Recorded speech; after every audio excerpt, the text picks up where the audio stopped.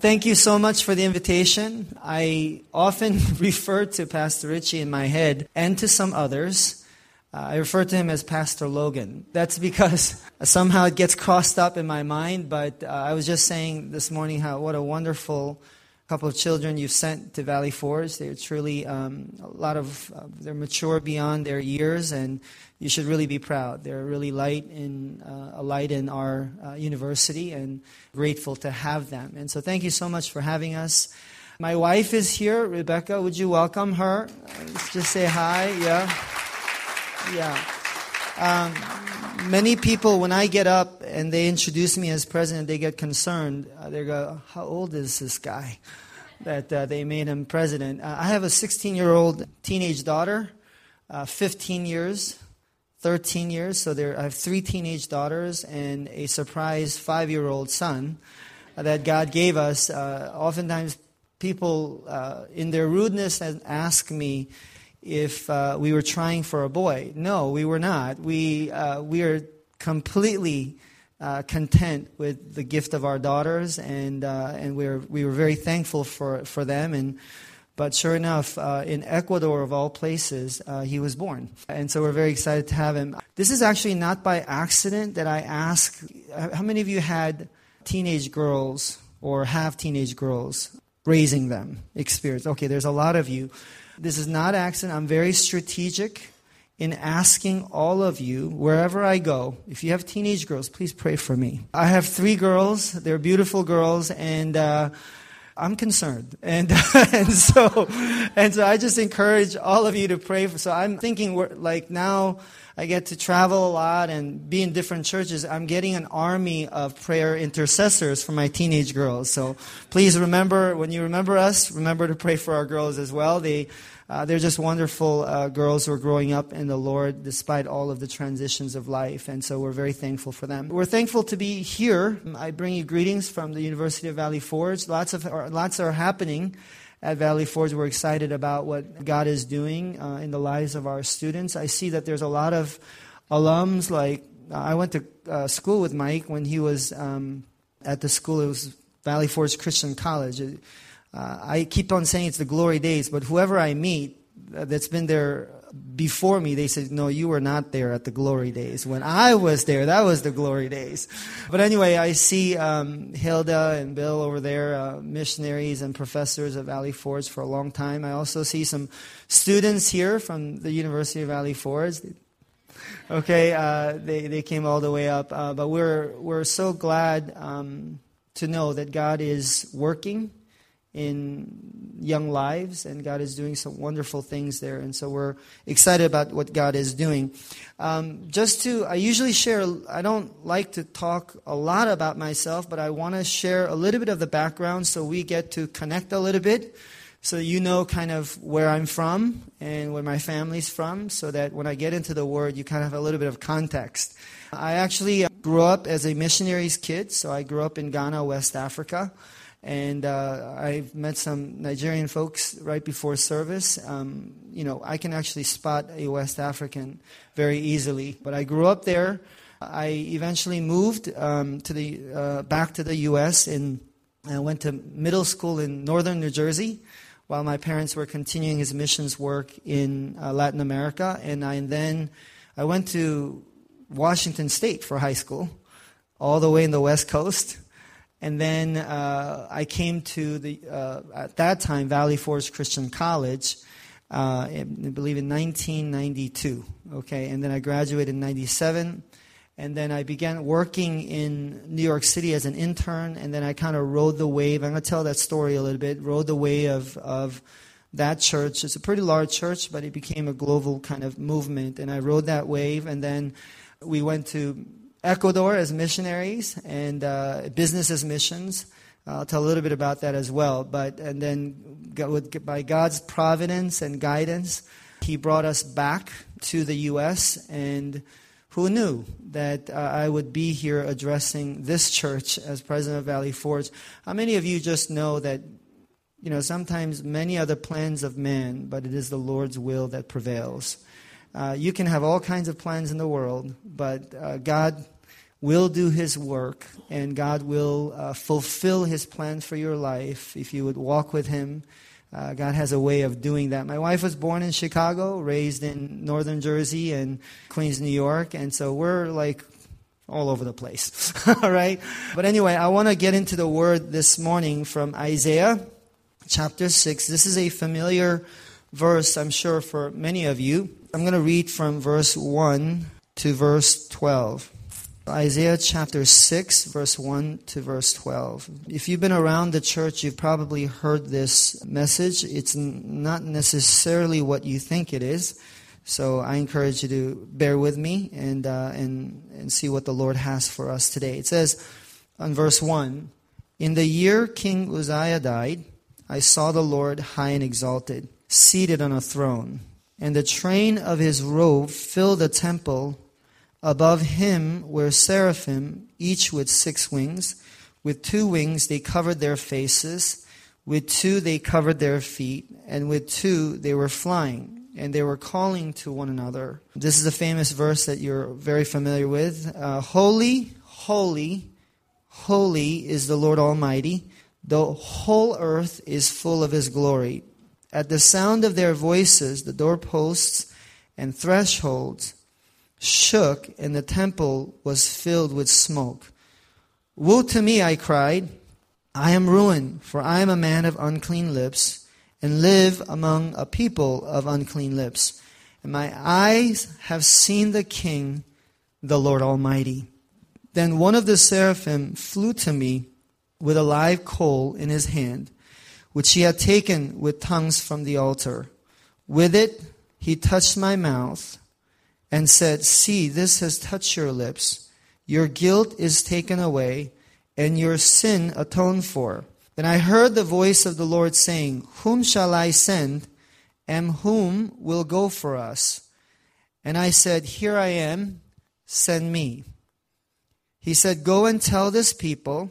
Usually people end right at that statement. "Here I am, send me." But there's something really important after that that's really important for our dialogue today. Okay, it says here, He said, this is God, "Go and tell this people, be ever hearing, but never understanding. Be ever seeing, but never perceiving. Make the heart of this people calloused, make their ears dull, and close their eyes. Otherwise they might see with their eyes, hear with their ears, understand with their hearts, and turn and be healed." Then I said, "For how long, Lord?" And He answered, "Until the cities lie ruined and without inhabitant, until the houses are left deserted and the fields ruined and ravaged, until the Lord has sent everyone far away and the land is utterly forsaken." Oftentimes whether it's missionaries or people like me that come and preach, we go, "Send me, go." But we don't realize that the context of verse 6 is God's sending of Isaiah to a people who will not hear the word of God. And that through his preaching ushers in a time of ruin for the Israelites. And we don't like to talk about that, but sometimes God has His plans, whether it's good in our eyes or bad in our eyes. His plans are always good.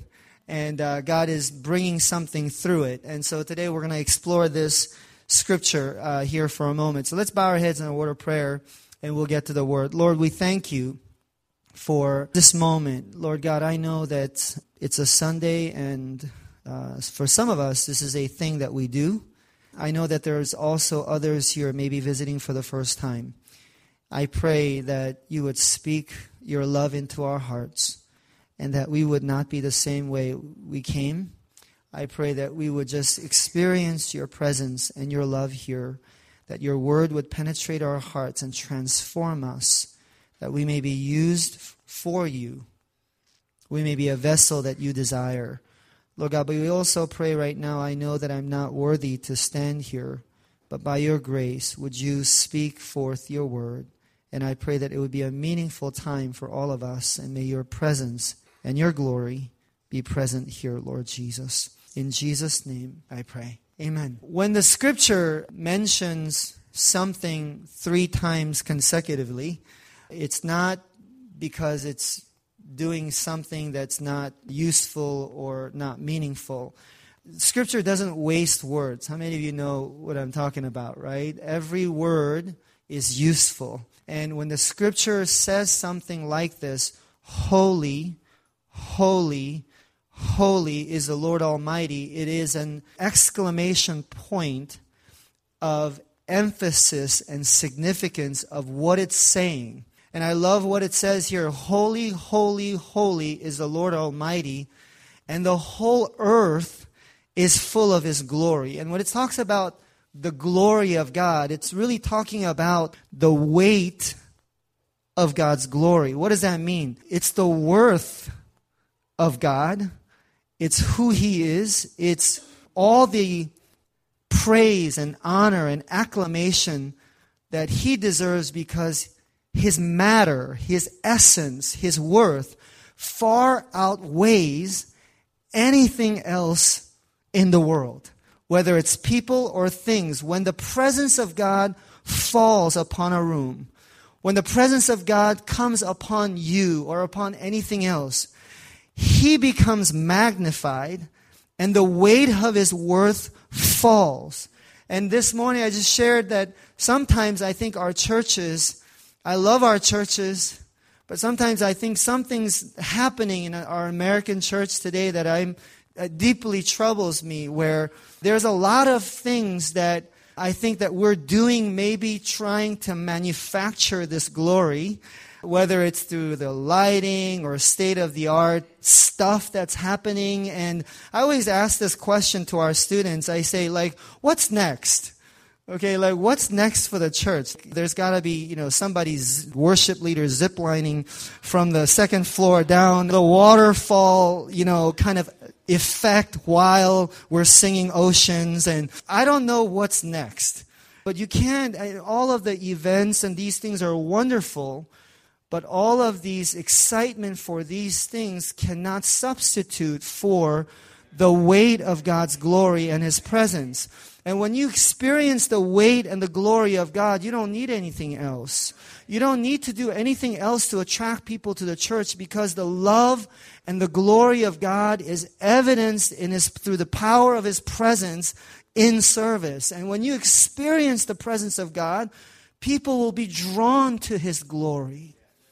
And I want you to know that this is something that's so significantly important. And look, at the University of Valley Forge, one of the things that we're really trying to teach our students is not just to say to them, surrender to God or worship the glory of God. Because I often ask, when pastors tell me, you should encounter the presence of God and glory of God, I just ask myself, how? I want to. How does that happen? What causes this reverence for the glory of God? What causes the ushering in? What causes God to reach down and manifest Himself in glory to you and to me, like Isaiah? And what I want to say to you, it's really His love for you and for me. It's not that we would love Him, that He would love us. It's that He loves us, that we respond in love to Him. It's the same thing with Isaiah's situation, right? A lot of times people think that destruction of the Israelites, or the destruction of what happened where the Israelites eventually, they experienced the devastation of losing their temple, the southern kingdom, the northern kingdom, being demolished and destroyed by God's punishment upon their lives. But this punishment, even as God was preparing the scattering of His people, God shows up to Isaiah and reveals His plan of uprooting the people, because God loved them too much to let them be. God loved them too much to let them leave them from generation to generation of apostasy, of falling away from God. God loved them too much to leave them alone. I didn't have time to go into all of this morning, but I'll tell you a little piece. When we say the apostasy of the Israelites falling away from God, we're not just talking, just veering off a little bit. We're talking about from generation to generation, denying God and going after other idols. It says at some point, even King Josiah, when God called him for a little bit to try to revive Israel, they didn't even know where the law of Moses was. They were cleaning out the temple and they figured out, they rediscovered the Word of God. That's how, they had a glimpse of revival and they went back to apostasy and falling away and ignoring God and denying God. But it was out of His love for His people, God appears again to prophets over and over again, including Isaiah, preparing them for a destruction, to uproot them, to scatter them, to eventually bring them back from exile, to eventually fulfill the promises that God had for the Israelites, to bring about the promised one, Jesus Christ, to fulfill His covenant and His promise. So it was actually God's unending, unconditional love that God appears before Isaiah and calls his life to send and set into motion this destruction that's going to come, this uprooting that's going to come, so that God would have His restoration plan for the Israelites. This is why we love God. Because He loves you. Because He loves us. And I say these two things to students all the time. And if they don't know this statement by now, okay, then I'm failing at my job. Okay? I just want you to know that when I tell people or our students to make Jesus the ultimate precious thing in their lives, they can't do that until they know that God finds them precious. Until the manifestation of God's love through the power of the Holy Spirit is revealed through the encounter in their hearts, they will never be able to make God the ultimate thing in their life. We cannot tell them to surrender things, or we cannot tell them to abandon things for the Lord unless God has revealed Himself in an encounter to our students. In the same way, for some of you sitting here, you can be coming here week after week after week. Some of us, you need an encounter with the manifestation of God's love in your life, and you need to pray for that. And the only way you're going to know His love is when God reveals it through the power of the Holy Spirit and manifests His love to you. I went to a grad school full of very, very smart people. In my class, we had Harvard cum laude graduate, UPenn, Dartmouth, you name it. The best of the best was in my incoming class. Okay, and I studied under some of the best professors, theologians in the world. These people have won awards in many institutions in Europe. I've heard incredible exposition of theological truth from these individuals. But let me tell you something. Just because you know the things of God doesn't mean you know the love of God in your heart. And most of my classmates today are not serving the Lord, even though they know. The problem is, for some of us, we come to church and we gain the knowledge of God, but we need to know that God finds you precious, that He loves you, that He cares for you. And wherever I go, I usually take a moment to explain to you what really happened on that cross. Okay, the gospel of Jesus Christ. In Romans chapter 1, verse 16, it says, I am not ashamed of the gospel, for it is the power to bring salvation for everyone. It is the power. The gospel changes lives. Gospel transforms lives. What is this gospel? It's the good news, right? It's evangelion in Greek. You don't need to know Greek to know that it's the good news of Jesus Christ. Back during the Roman times, when military generals were sent out to battle for Caesar and the empire on conquests, they would go to far lands to conquer nations, cities, and they would go to war to defend their empire and so forth. And when they would have a major victory, they would actually send a herald, good news, messenger, the evangelion. They would send a messenger back home and go from village to village, often on a horse, with a banner, proclaiming the good news of the victory won by the general. And so the victory won by the general now becomes their victory, and there's a celebration of that victory. And so this is the same concept this is why that word is used, a herald, good news, to depict and describe what Jesus has done upon that cross. So we had nothing to do with the battle that Jesus won, but Jesus came to earth, lived a perfect life, ministered, healed people, eventually went to the cross for you and for me, taking the wrath of all of our sins of humanity for the redemption plan that God has. He took it upon His shoulders and suffered the ultimate suffering of abandonment from God upon that cross, separated from God. He died on that cross, resurrected, and is now ascended and seated on the right hand of God, interceding for us. But here's the important news. This is why this is good news. Everything Jesus Christ has accomplished, from birth, life, ministry, valor, death on the cross, resurrection power, ascension, seated in the glory of the right hand of God, now, by His grace, belongs to you. You are clothed in God's righteousness. So therefore, everything, all the glory, John 17 says, all the glory that is due me is now in you. When you come to church, and when we say to you, come seek the presence of God, we are responding to this love. We're responding to the God of the universe who've created the heavens and the earth. When we come before the throne of God, we're talking about this glory of the cross, this glory of salvation, this glory of what God did for us.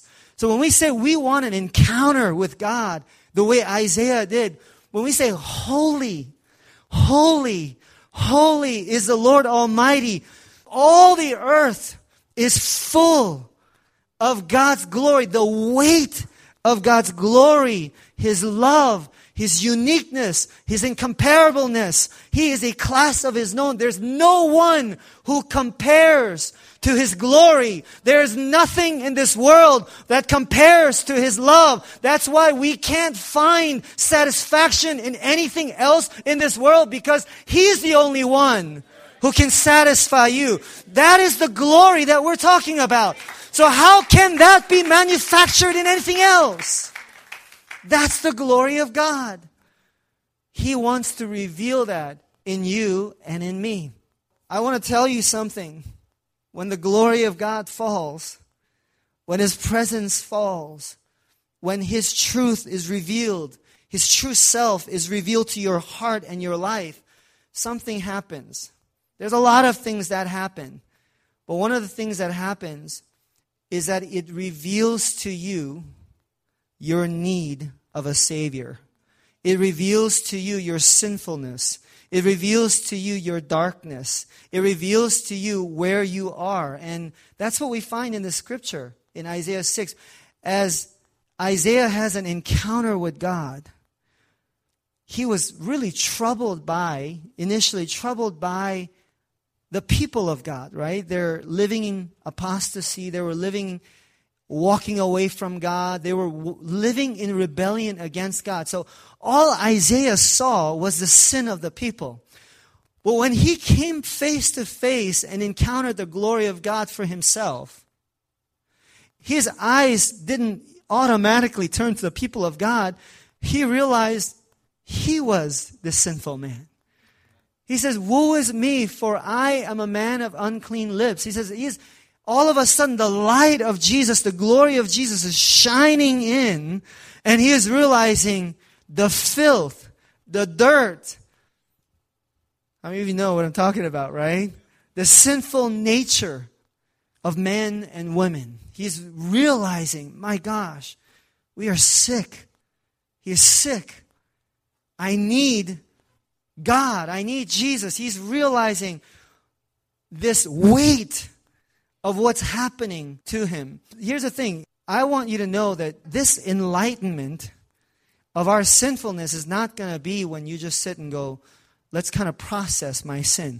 Okay, let's kind of process what I'm going through, because sin comes in ways and has, the things of this world has a way of kind of attaching to you that when you don't even realize it's attaching to you. Okay, for example, pride. Okay, pride is something I could do a whole, 6-month series on pride. But for the sake of time, pride has a way, in Scripture, it talks about pride being like smoke enveloping you where you can't see yourself. And it describes it as being stiff-necked and you can't see it. Okay, so that's why when you tell somebody, hey, let's say even in accounting, I think there's some pride things that we need to work through. They're like, what you talking about? Okay, that's not me. No, duh, because you can't see it. Okay, you can't see it unless the Lord reveals it, right? And so this is the things of this world, and our over-desire for things of this world just creeps in.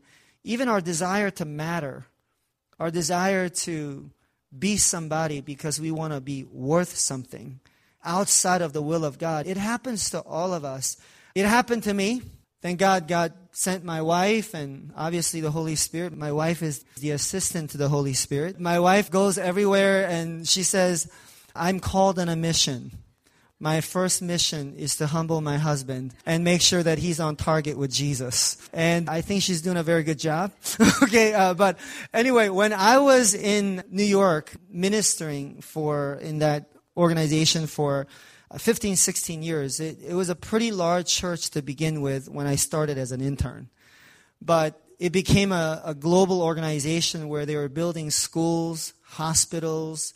At some point, we had thousands of students in our schools. I had the privilege of building some of these schools in Latin America and also in Kenya and in Tanzania and different places. We've built churches, schools. I had the front row seat, not only the front row seat. I got to lead some of these ventures. And so we got to do a lot of cool things. But when you begin to do a lot of cool things, you begin to believe some lies about yourself. Right? That somehow you had something to do with this kind of stuff. And when you start having not tens of staff, hundreds of staff all over the world reporting to you or having oversight, you begin to believe lies about yourself that are not true. And at some point I was going, most 6 months out of the year, I was not home. I was going back and forth in the name of Jesus doing ministry. My wife, fulfilling her mission, said to me one day, either you leave this church or I leave you. Okay, and so we heeded that. Options became very clear to me.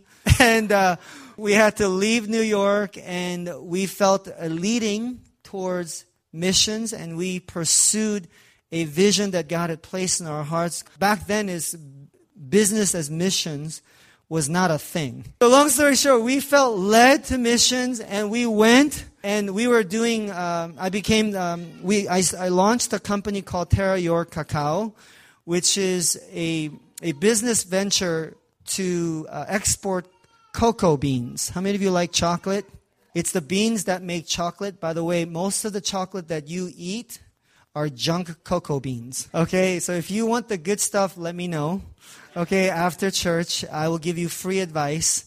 All right, but anyway, I went there to do cocoa exportation because for the longest time we were doing schools educating students and children of poor communities, and we realized after a decade of that, they go right back to farming, and there's no movement. And so there's a thing of socioeconomic injustices that were happening by really the haves against the have-nots. And one of the things we wanted to do was to bridge that gap. The cocoa beans exchanged hands 7 times before it got to the chocolatier. So you're basically hurting the farmers. And they don't have the education to fight. They don't know how to do this kind of stuff. So they're basically gouging the farmers. And so we were trying to undercut that and help communities and begin a revolution and so forth. But we were becoming very highly successful, and I was about to sign a major contract with actually the largest national company in Ecuador. They really, really appreciated the process and the quality of our beans, and I was doing some inventory in the farms, and I was on the way back on a very late night, and my driver, he was a young guy, 22, and an oncoming traffic car swerved into our lane. And instead of slowing down for them to go back in lane, he jerked right. And when he jerked right, he hit the only tree for 45 miles. The trunk of the tree was massive, and our pickup truck wrapped around, in my corner, the tree. Okay, and he walked off without a scratch. But for me, I lost my eye, right, my right eye, and I have 3 screws on my cheekbones, and it literally crushed the right side of my face. I told Pastor Richie that I don't have time to go into the story of all of the accident. There's a lot of miracles to get me to the right hospital for the right surgery, all of those things, but I'm pretty stubborn. My wife is pretty stubborn together for the Lord. And so we were not planning to come back from Ecuador, but on vacation, we came back to check out everything. But the Lord spoke to us and says, you can't go back. And I said, what do you mean? You sent us there. Okay, what do you mean? But you got to come back. And I said, so we had a lot of prayer, and we knew that the Lord was telling us to come back. So we lost $250,000 of cash, of investment, vision, dreams. I had a job, I had money, I had all of these things. All of that gone just like that. Okay, and I remember, some of our students know this because I tell this story, but I remember I was in a 2-bedroom apartment of my brother's place. He has a family of 5, we have a family of 6. 2-bedroom. We were in 1 bedroom. I was in a fetal position, trying to recover from the accident. And I just remember asking God, what happened? Okay, what's going on? One day you knew where you were going. One day you thought you were going. The other day it's all gone. Okay, and I had no idea what was happening to me. I needed to feed my family. I needed to take care of my family. So I called my mentor and friend, and he has a church consulting group. So he knew that I have some leadership acumen and skills. And so he said, why don't you help me? And eventually led me to a church where I signed a couple-of-year contract to put in their systems and spiritual formation systems and so forth. I remember going there, and if the accident was bad, for me, that was even worse. Because in New York, I had staff. Okay, if I walk in the room, people get out of the way. Here, I was in charge of Disneyland, right? But here, it was the local carnival, but I wasn't even in charge. And I have to hand out tickets, basically, so to speak, right? And I remember one time I couldn't even get people to, stuff bulletins with connection cards. And I remember being there with my daughters, cutting connection card. And I was just with my daughters, and I was asking God, what happened? What's going on in my life? He turned that question, and he asked me. He said, am I enough for you? Am I enough for you? And in those moments, you know what God was revealing to me? He said, something happened in your heart along the way that you didn't see. Vision and ambition became your idol. Power and position became your thing. Because I love you, I can't leave you the way you are. And even though it took a tree trunk and smashed face, that wasn't enough. I had to bring you to a place, a low place, to reveal to you through my glory and through my love. I had to reveal to your heart where you went wrong. And I remember those couple of years. It was a very, very difficult time for me personally. It was even more painful than the accident. It's the process of God's breaking, right?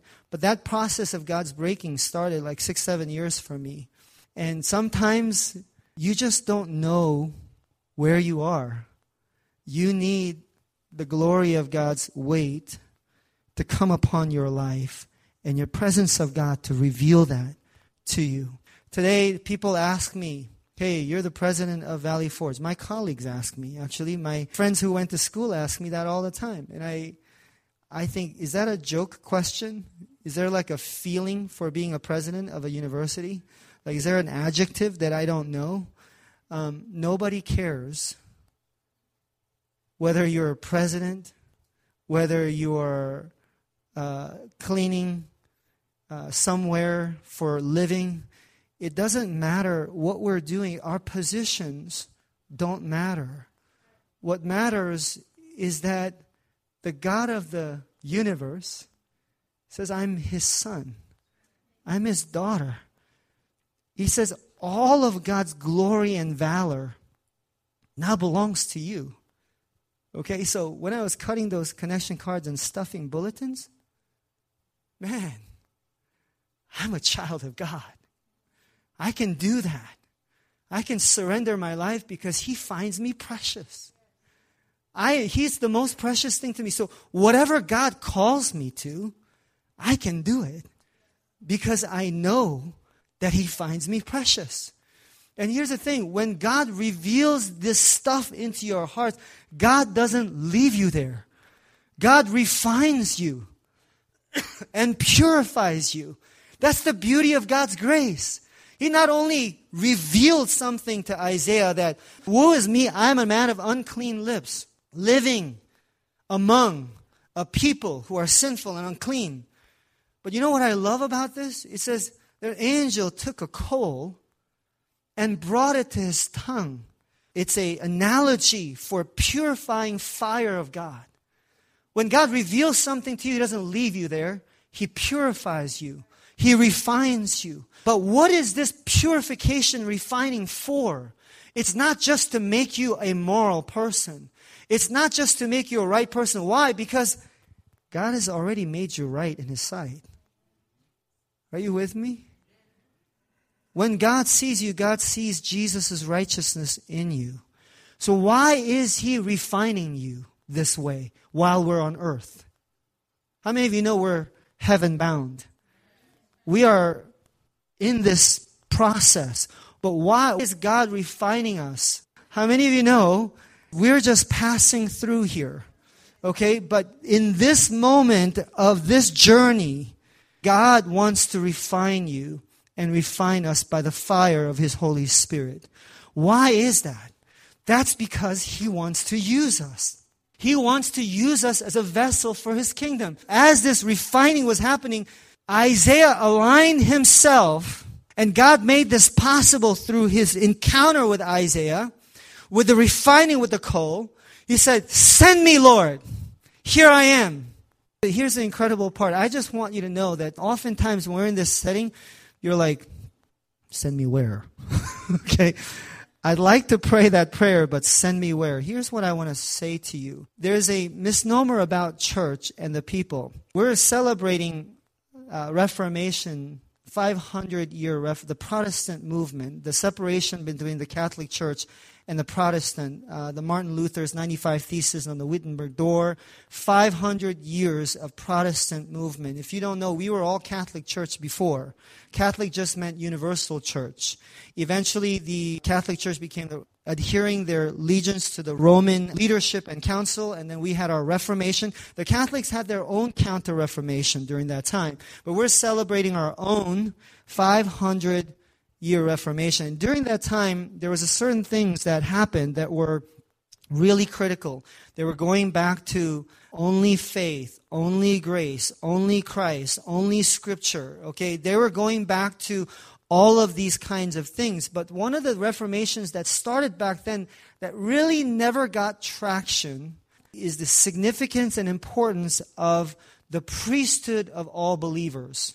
That it's not just a ruling class or a clergy class that got to function in priestly function, but rather that every single person who is in the body of Christ are priesthood. You are a minister of the gospel. Okay, so what I'm saying to you is Ephesians 4 says that pastors, prophets, evangelists, teachers, and prophets ought to equip the people of God for ministry. Are you with me?